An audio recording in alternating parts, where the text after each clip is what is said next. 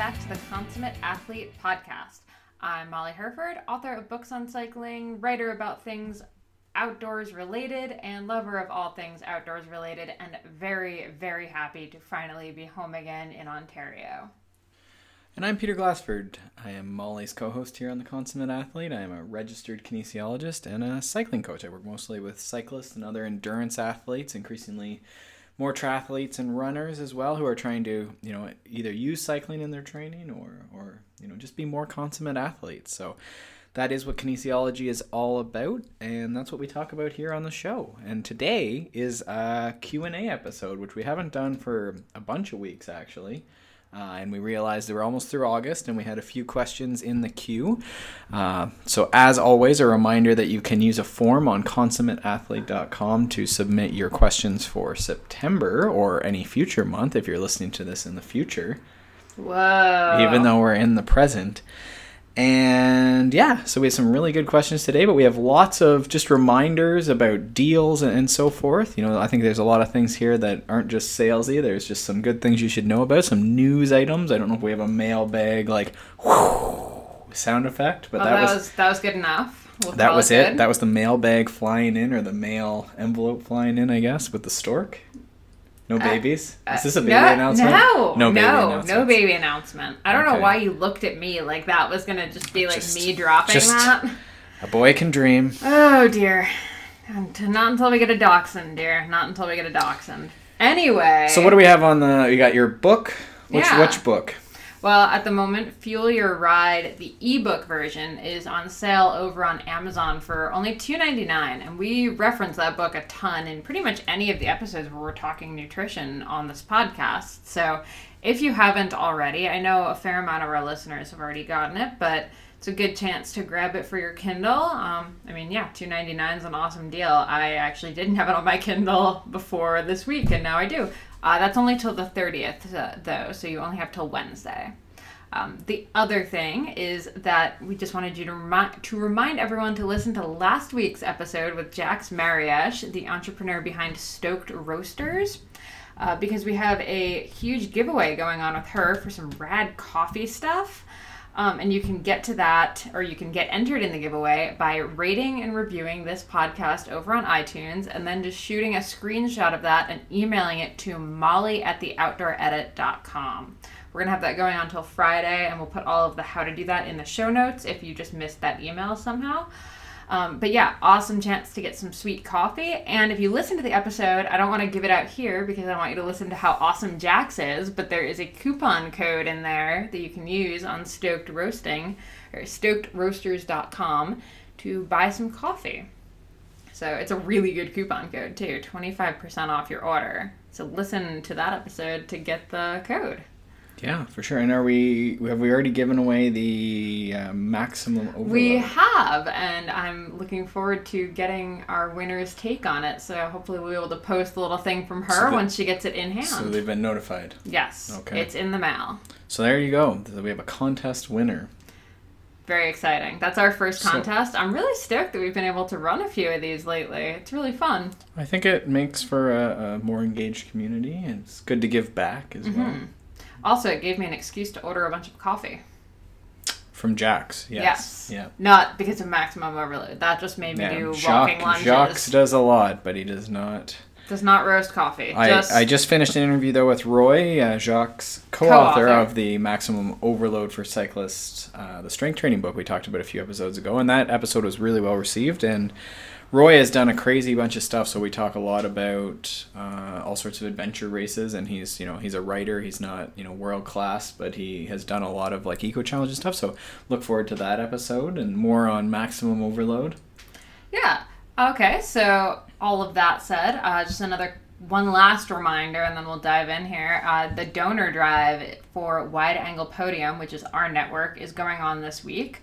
We won't belabor this point because you've been hearing about it all month, but if you want to help out this podcast and all of the other awesome podcasts that are part of this network, you can sign up to donate, either as a one-time thing, as low as $5 a month. You get a ton of sweet swag, and it really helps us and the network out, and it gets, things like this upgraded microphone and, helps us sort of work to improve the podcast. Every little bit helps there, for For sure. sure. And we have a goal, I think it was 200 donors was the goal, I believe. And so I think we're getting close, and a lot of fellow listeners have donated. So thank you to if you have donated, and thank you if you've even looked into it. You can just go over and see what it's all about.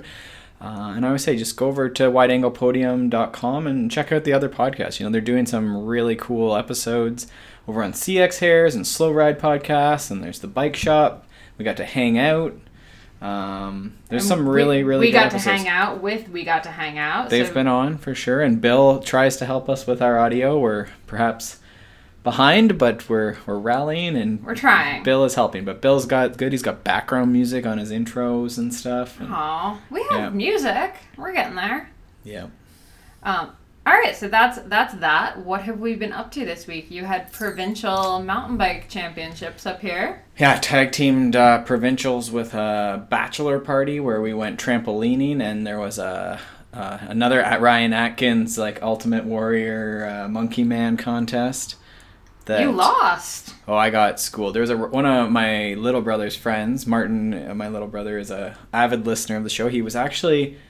He really liked the Jacques podcast, but he said it went way over his head at points with the reps and seconds and rests and stuff. To be fair, it went over my head. So I told him just to do lunges. And walking lunge, that episode in 5 seconds. Always just start. You just got to start. So anyhow, Martin's getting married at the end of September, and so we went on a sort of tour of Waterloo, KW area, and we hit a 3D arcade.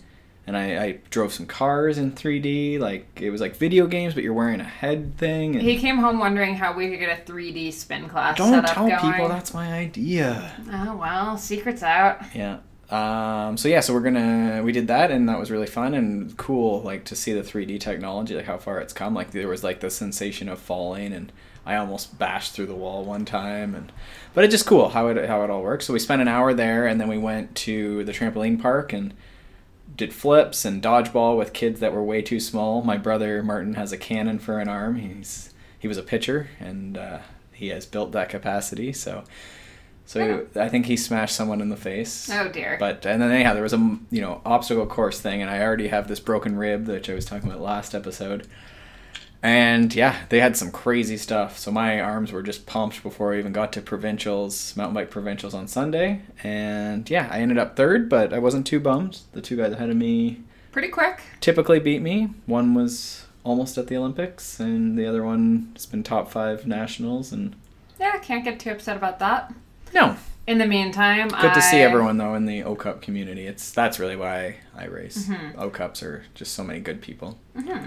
I had a nice quiet-ish weekend at the condo here, which actually meant Peter got really nervous because he didn't hear from me pretty much all day either day because I was out making trips to Home Depot to get a bunch of stuff.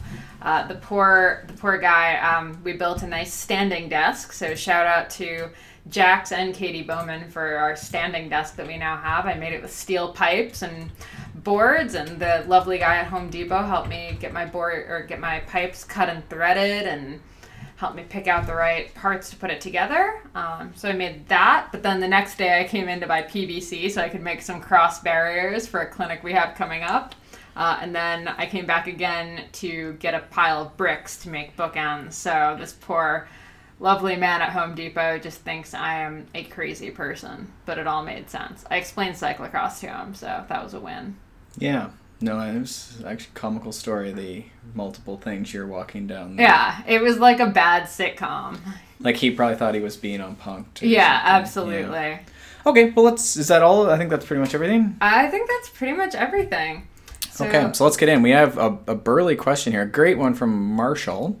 It doesn't say where Marshall's from, but thank you for your question, Marshall. And Marshall is from the multi-sport community that we've joined and participated a lot in. So he is duathlete, though. Yeah, and he focuses more on bike run. Yeah, bike run, and focusing more on sprint distances. So more short, hard efforts, which leads to a lot more intensity in his training. So his question is actually more around recovery post-race, though. So he says, he has a coach, he follows a training plan, he does intensity where needed, trains, like a normal person. He's 43. Takes time off. Does it say how many days a week he's doing intensity? He says each week he takes a day off. He trains between 8 to 8.5 hours in big weeks. Recovery weeks would be 5 to 6 hours with reduced intensity. And it seems like probably does a lot of intensity if I'm reading correctly. But he says he recovers fine and does well in races. He's usually age group podium. But what he says his biggest problem is mastering recovering just right after the race. He says, I totally suck at recovery, which I think is probably a little harsh. He says, I'm usually looking forward to a day or two off, but when the time comes to rest, I feel like I'm being lazy and think I should go to hockey after all, or go and do an easy, in quotes, run or bike. He usually plans a deep tissue massage a couple days after the races, but how should he handle that post-race week in terms of workouts?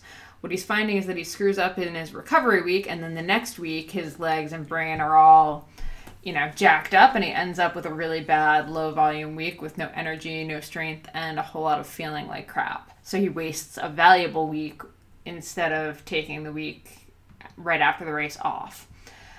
Otherwise, he, seems to be pretty much cruising. It's really just this immediate post-race window that he's struggling with. So what are your thoughts?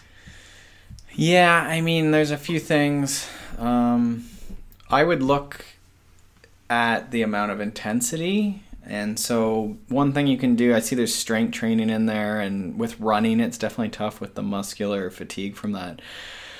So I would look at how you're planning the week and see if you could suss out, sort of 2 days during the week.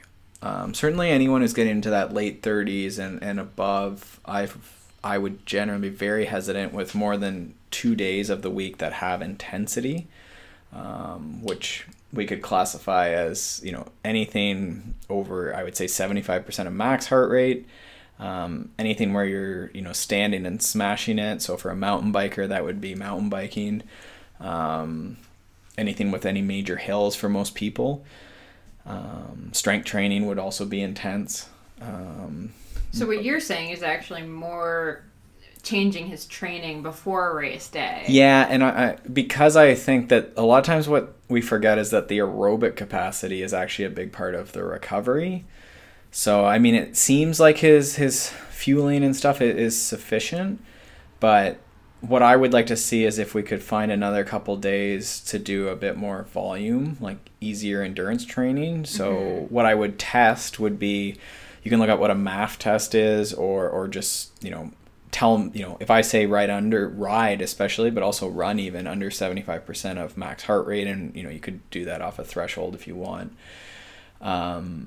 Can you run, or is it way too slow? That's usually like the cardinal sign. You sort of need it. If your heart rate's quite high, like if you can get up to 200 beats, especially as a 40-year-old, that's another sort of good sign that the aerobic ability likely isn't that big. So yeah, I would find, for two reasons: to build the aerobic capacity, but also allow for enough recovery of that top end that we can actually build that top end as well. So the way I often sort of introduce that to people when we're sort of rehashing this is just think, high intensity day, low intensity day. So that's that steady endurance day, probably on the bike. And then take an off, like a very easy day. That could have some core, but probably more, a walking day, core, yoga, that sort of stuff. And then back at a high intensity day. And if you rotate through that sort of 3-day block, you're going to have days that probably or weeks rather, that end up with, that would be, 3 intensity, but it's going to be, every third or fourth week maybe ends up with 3 intensity days, right? So it sort of rotates through. Now, the caveat is that most people's lives are not that flexible. So you end up with Monday always has to be a day off, or Sunday's the day you have a lot of time. So that's something that you sort of have to come to terms with and work around, and that's fine.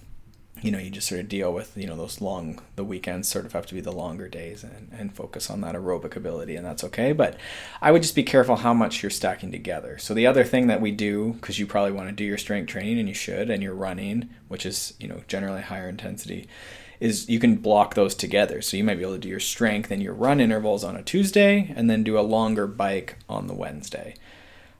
And then, possibly another intensity on the Thursday, and then longer days on the weekend or something. That's how that would work. So I think the aerobic ability is a place to look. You know, it might require even just a bit of periodization. Now we're getting towards the end of the season, so it might require just a look at sort of how you're building your base to help improve that.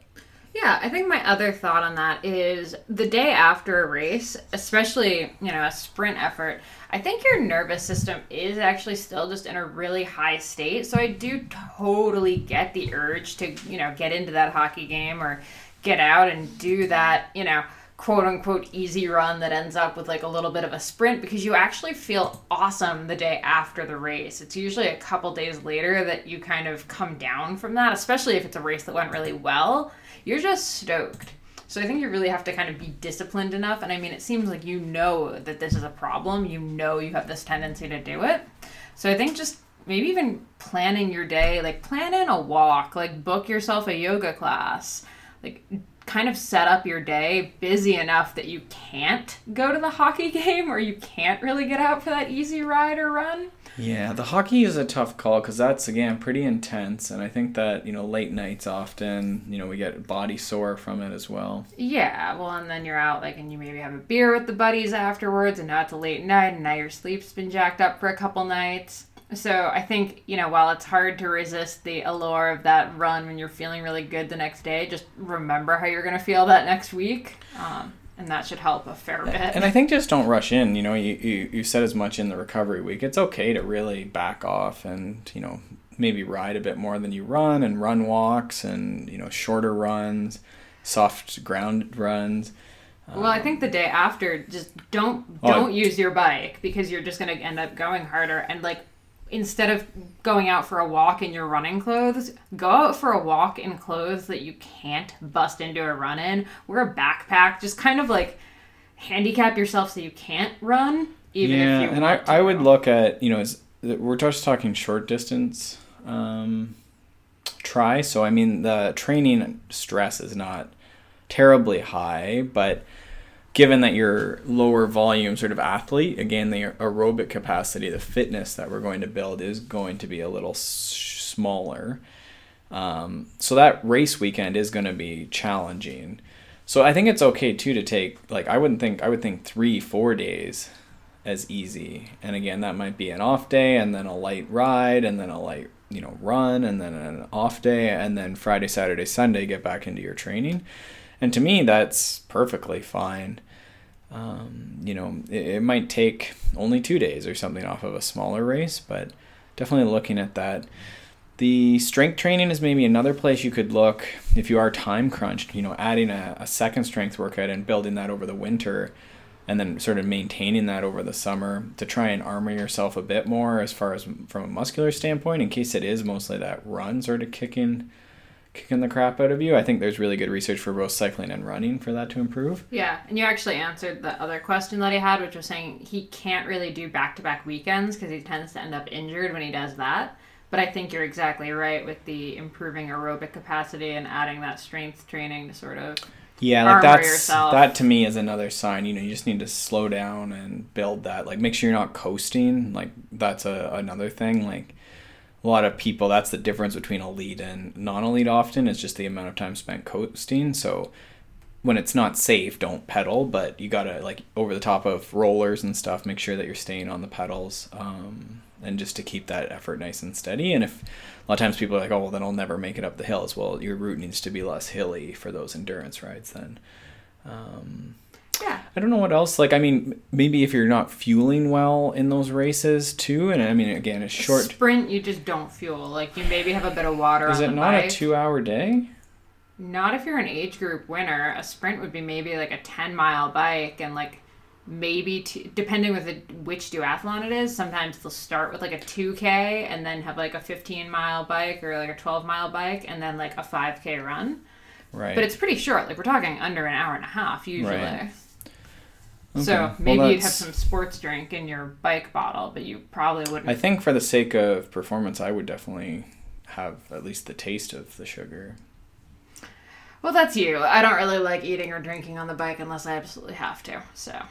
It's performance enhancing, yep. But that's maybe not the reason for the soreness. But yeah, just watching that you're feeling. It seems like your diet composition is pretty good. You definitely could start periodizing that a bit, when you are focused on aerobic sort of days, probably increasing the fat and just the what we would call whole foods sort of angle to it. You said you were at around 50% carbs, which could be high given the volume of training you have. So, you could also tweak down and see if that helps with your energy. I've seen that a fair bit, add an avocado to breakfast and pull out Cheerios, and, all of a sudden things are, everyone's feeling a little more energetic and stuff. So that would be another place to look. Your whole foods, good healthy fats, can often help a lot with energy. Other thing I would do is a good reminder for everyone as we get into the fall and sort of off season is just blood test, right? The other possibility is, you've driven your body pretty hard and you're maybe just, a little behind on some nutrients. You could have anemia in there. You could have any number of sort of electrolyte type things that a lot of those are not super hard to fix, but you just need to know what you're dealing with. So I would go in and just get that yearly sort of physical signed up, or go see a naturopath or something and see if you can get something sort of sussed out. But yeah, making sure food and just eating a variety of stuff otherwise. Yeah, I think if anything, I've been learning the last few weeks as I'm getting through this other nutrition course that I've been taking, it's we tend to think that our diets are a lot healthier than they maybe actually are. Reading Marshall's thing, it sounds like he's actually quite dialed, but I know for me, for years, I would have told you I ate a healthy diet, but if you actually looked, and I actually just restarted my MyFitnessPal for an article that I'm working on. Mm-hmm. I need to use it for a month to see what happens, and I looked back at some of my saved meals from 2012. Oh, it is brutal how bad they were. Yeah, certainly we learn things as we go, but, it's easy to avoid, if you don't eat liver, then, there's things like vitamin A. If you don't eat eggs, then choline. If you're avoiding salt completely, then it could easily just be a sodium thing. There's a lot of things that are quote unquote healthy, but, taken to extremes or not replaced by another, similar food or supplementation can, especially in the extremes of competition and training, can get start working against us, right? And in an otherwise healthy diet. So yeah, I would just go make sure you cover your bases, right? That's, usually with any athlete, you want at least once a year, you see it recommended even 4 times a year if someone is so capable to afford or have the coverage or whatever the support for.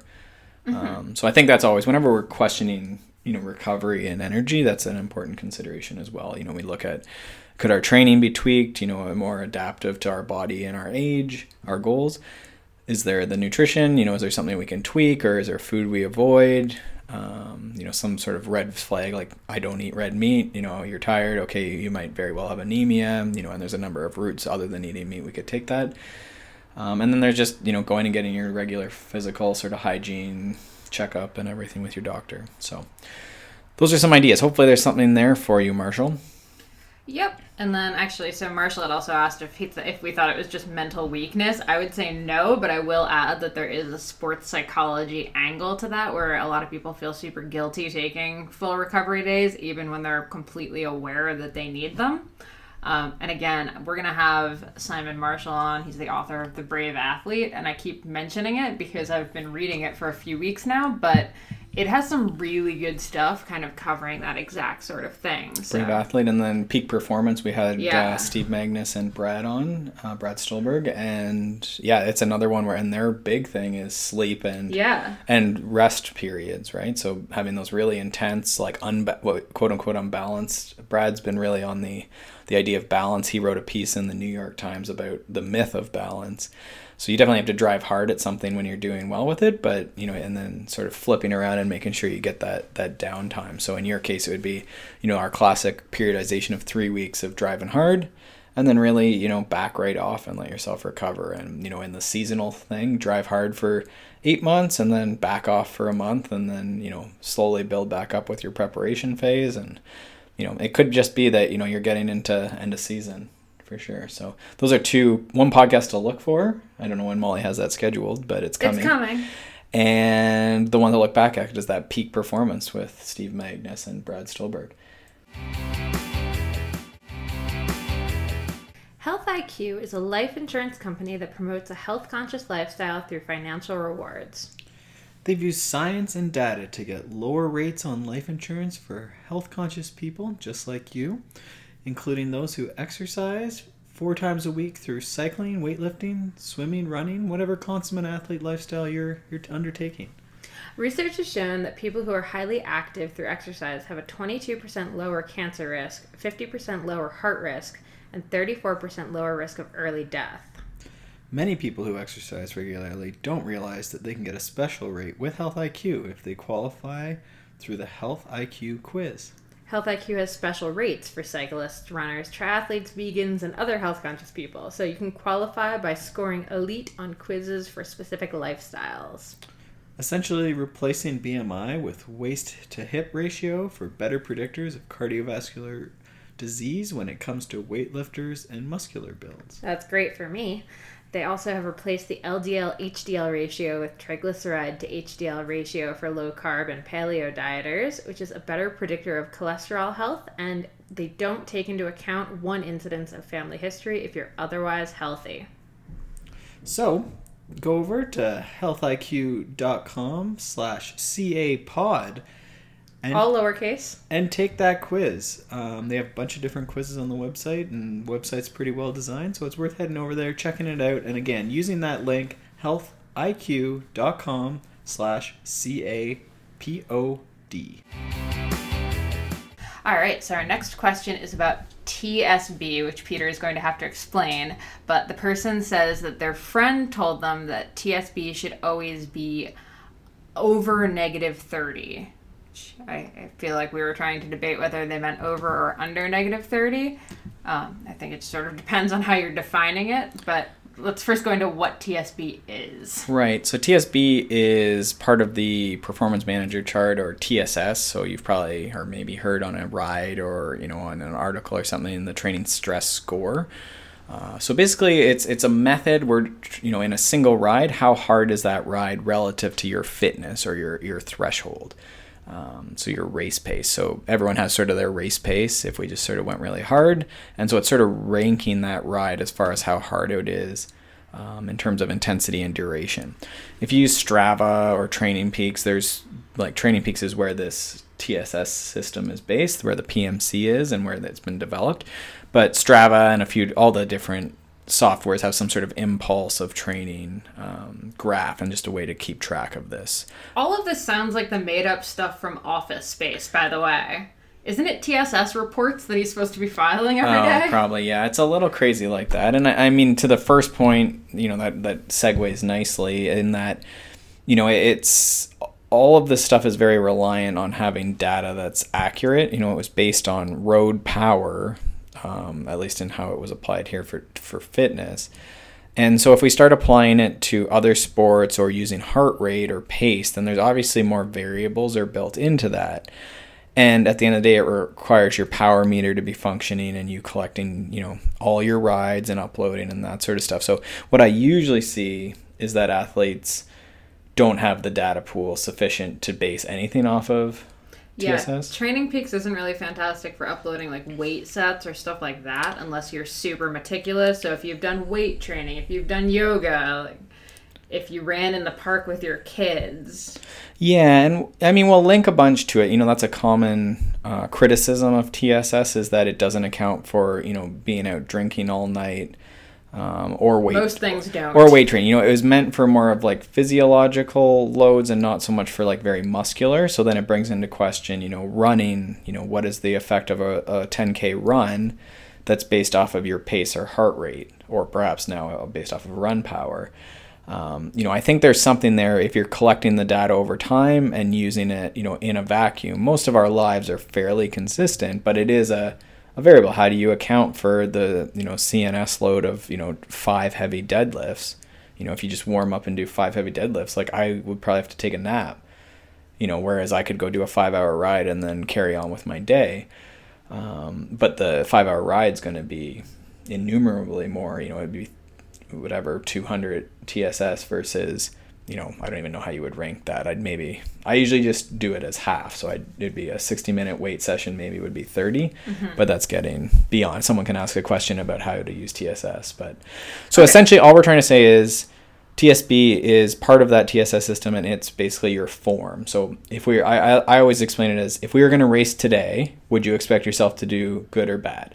So if it was yesterday was provincials, I expected myself to do well because I took an easy week and did my one midweek intensity and then my openers the day before. So what would your TSB be if you're about to race? If the data pool was good, then it would be somewhere between, you'll see sort of -5 to 20 or 25, depending on a lot of people. Like, I always just say 0 to 15. So 0 to +15. So if you're racing at -30, you are in a world of hurt. I mean, you'd maybe see that in like a Tour de France or someone like that, like where and they're in a world of hurt. Yeah, I mean, but their fitness is very high too. I think you can get more, but I mean, we'll link to a few articles just so you can read more, because we don't want to go too deep on this. It is pretty niche. But basically -30 is a place where I think, you're getting to that borderline. Joe Friel has written that -30 is like getting to the red zone. So if you're on a training camp and you hit -30, that means like you have increased your training load hugely more than your fitness. And you're risking over, injury, chronic fatigue, overtraining once you're getting deeper than that. And so all it really is what is your chronic, like if you think about an hour, so if you average 8 hours a week and go to a training camp and you do 16 hours a week, you're probably going to hit -30. If we think about it in terms of hours, like weekly training hours. So if you're training pretty hard, you're in your training phase, you're in the second or third week of your training block, you'll probably be negative, and that's great. You're getting fitter, you're pushing your fitness line or your fitness up, but you're also fatigued. You probably wouldn't want to race. So TSB, I just think about, do you want to race? Like, do you plan to race well or not? It's generally going to be positive, which doesn't mean that you're not riding. It means that the weekly training load is lower than your chronic training load. The last 2 months in race week, we go a little lower, right? We usually back off our training volume. That's essentially all TSB means. Yeah, but in terms of that chart, you never want to see a chart just like totally flat. I mean, that's not the point of a chart, right? You don't want it to just be one straight chart. Line. No, this is a very stochastic chart, or up and down, and that's what I would look for. Someone just sent me their Strava-based chart, and he didn't include it was just the fitness line. So it went up, he started training in January and collecting data, and it went up, and then it plateaued for the summer, which is common once people hit their 8 hours a week. How do you increase training load? Which is a whole other topic. Someone can email in and ask that exact question. But then I was like, could you just click the button so that we can see the fatigue thing? And because I wanted to see, how stochastic, how up and down was that fatigue? Was there some sort of pattern of like on weeks and off weeks? And really, is that line going up and down, around the fitness line? So yes, it should be like, it certainly hit -30 or -20 even. But we should also be getting up into the positives. And that's one of the things if the data pool is good, not seeing positive is definitely a chronic sign of someone who is, pushing too hard and not taking enough recovery, which may relate to our first question as well. Yeah, for sure. So the one thing that kind of came up for me reading this was thinking back to my collegiate cycling days and my first forays into fitness and sport and stuff. And this kind of stuff goes around, like on my cycling team, it was, if you rode 200 miles a week, that was fitness. You hear it all the time with like the macronutrient ratio that you want is, 61 to 17 to whatever would make up 100 after that, because I'm really bad at math off the top of my head. But anyway, all of these kind of... Well, you fill in the rest with alcohol. Oh, it's yeah, the fourth macronutrient. I forgot this was me still talking college years. Yeah, 20% alcohol. Yeah. And then the rest is protein or something. Yeah, the rest is pizza for me at that point. But my point being, there's always things like this that go around, and it's like a bad game of telephone for athletes. I think there is a good analogy in that someone could tell you a certain calories. I fight this all the time with athletes. I'm going to only have this 1,000 calories a day or whatever. But the question is always like, what is the ruler for that? It's notoriously inaccurate measuring calories. There's a benefit at times. But there's that, and then also measuring the calories that you need is notoriously inaccurate because, your day changes and your output changes and the heat changes and everything else. So that's very similar to TSS. It's worth it, but I would say it's for certain athletes and certain times it's worth it. Much like calorie counting or weighing your food, there's a place for it. It's a great data. I'm not slagging. I would love to have the creators on the podcast of everything, of calories. We love you, Training Peaks. We love you. I was thinking calories, the people that invented calories. Oh. Dr. Calorie. Ugh. Dr. Calorie. He's the worst. At any rate, my point is really just anytime you hear something like that, take it with a grain of salt, because it's probably gone through a game of athlete telephone. I was just thinking game of telephone, because what we want this message to say is you should hit -30 a couple times a year.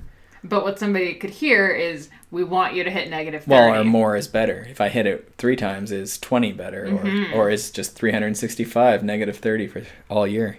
Yeah, or somebody caught 2 seconds of this and heard like a -30 would be really bad for race day. So now they're trying to keep their TSS at like 50. Right. Yep. So that's TSB takeaway is just are you going to suck on race day or not? There we go. Moral of the story. All right. So our next questions get into someone that's planning to do La Ruta race. Well, first, maybe you could explain, since you're more aware of what this race entails. It's not just going to be a question that's going to be really specific to this, although the questions kind of are. Yeah, La Ruta is down, in South America, I believe. I don't want to misrepresent that. I'm horrible with geography. And so it's an event that involves very long days. You're looking at 8 to 12 for most people. Mountain bike stage race. It's in sort of jungle, but also volcanoes. And yeah, you're through all sorts of stuff, but it's really just climbing a crazy amount. It's a 3-day stage race, mountain biking. First 2 days are crusher. Last day can be very hard as well, but not nearly as long or as climbing based. And yeah, it's a bucket list race for a lot of people. So hike-a-bikes, yeah. So the first question. Yeah. Oh, okay. So first question is hike-a-bikes. Should they do them? If you're doing any stage race on a mountain bike, I would advise doing a fair bit of hike-a-bikes. Unless for sure you know that you're not getting off your bike. Because it is like the Achilles and hamstring cramps and upper body strength. Like La Ruta involves, because it's very muddy a lot of the times, there's a lot of like bike on back.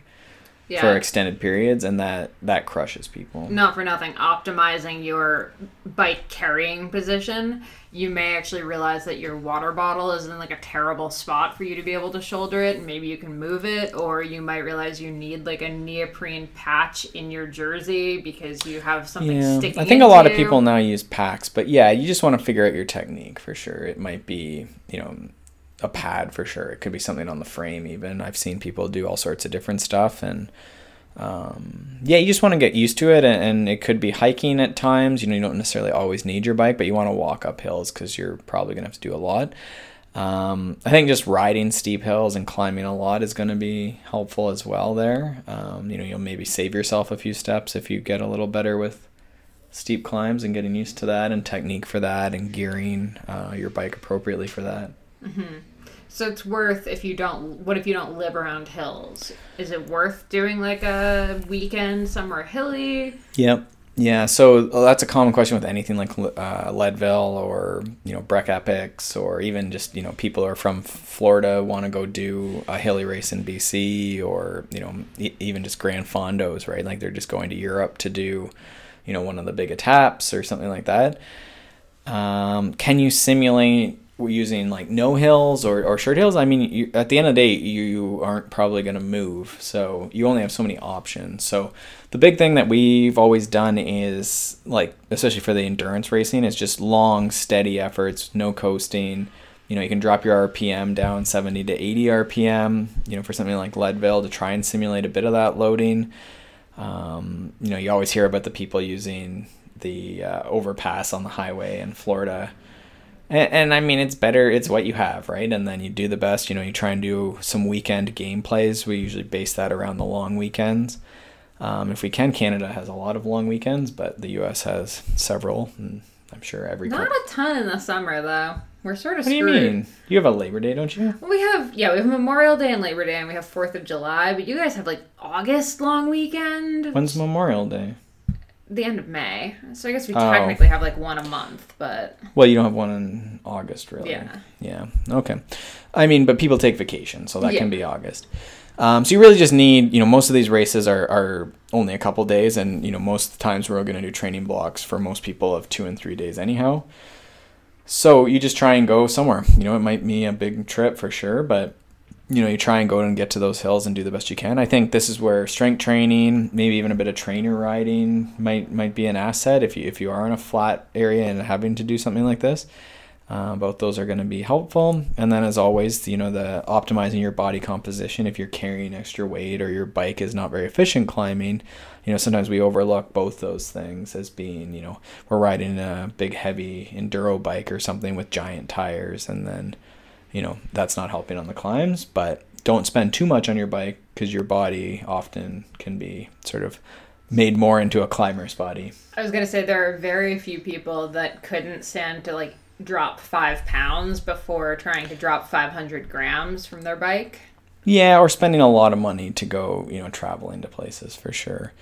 I think there's something to that, raising the front wheel on the trainer in a worst case scenario just to get a bit different muscle activation. But again, it's not quite the same ever, but you do the best you can. I think if you could get on a treadmill or something with uphill walking, on a treadmill or a stair stepper, I don't think that would be a waste of time either. Yeah, and I mean, game playing the stuff that you can game play, it's a 3-day stage race, so doing a training block that involves 3 longer days and game playing the nutrition and all of the other stuff.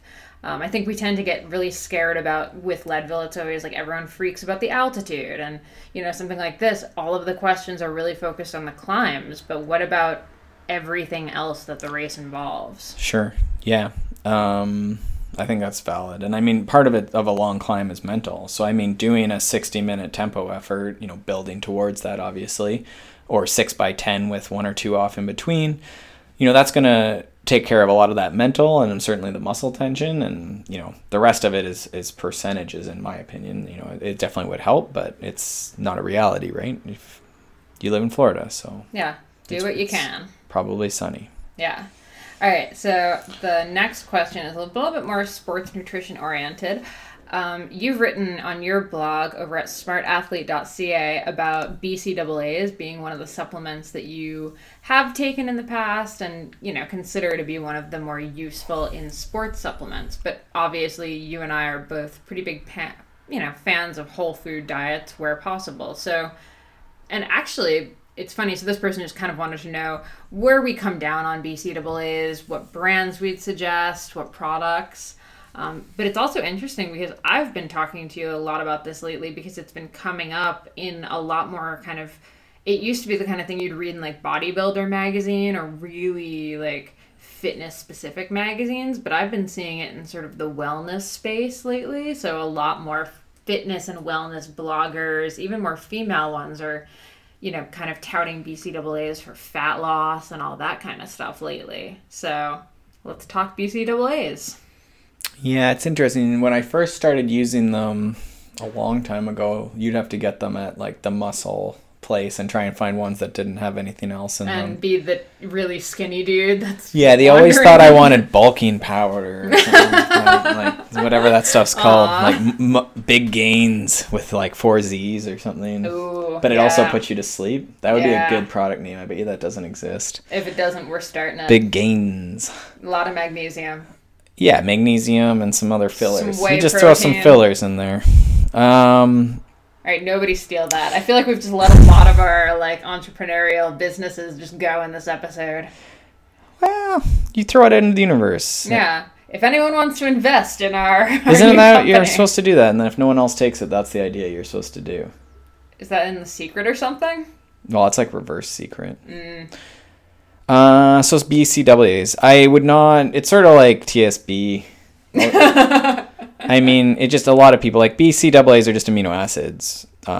So they're in eggs and beef and whey protein. So I think most people... whey is pretty good generally to have on hand, I think. It's pretty accessible. So I would before I would do that, I would just make sure that someone's eating enough protein, sleeping appropriately, their bike is set up reasonably.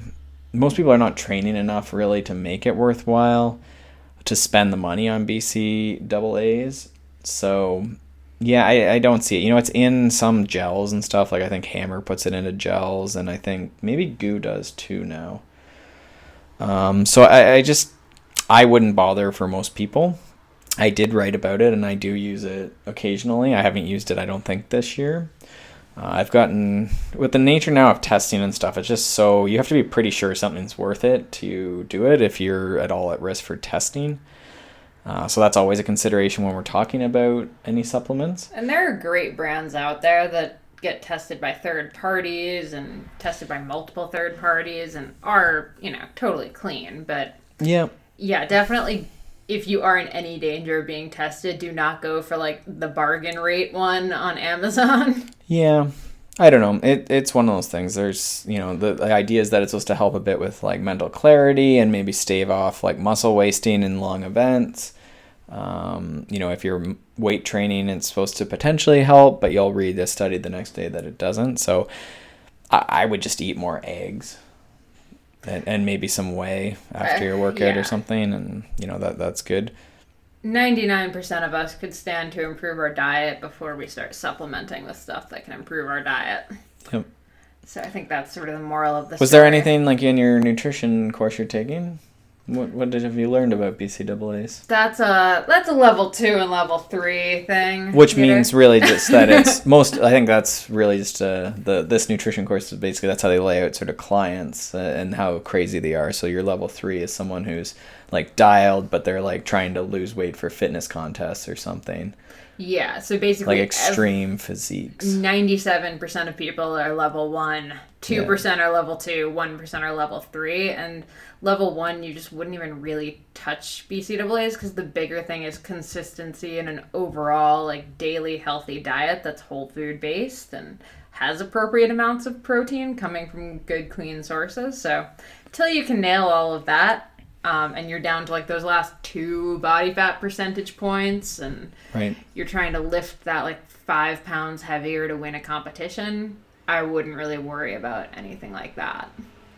So I think that's it for that. On the topic of fueling, actually, I just put out another video on our Consummate Athlete YouTube channel, which we sometimes put our episodes out on. So if it's easier for you to listen on YouTube, some people at their office or at the desk, it's easier to pull up a YouTube episode than it is to download over on iTunes, although we certainly appreciate the downloads.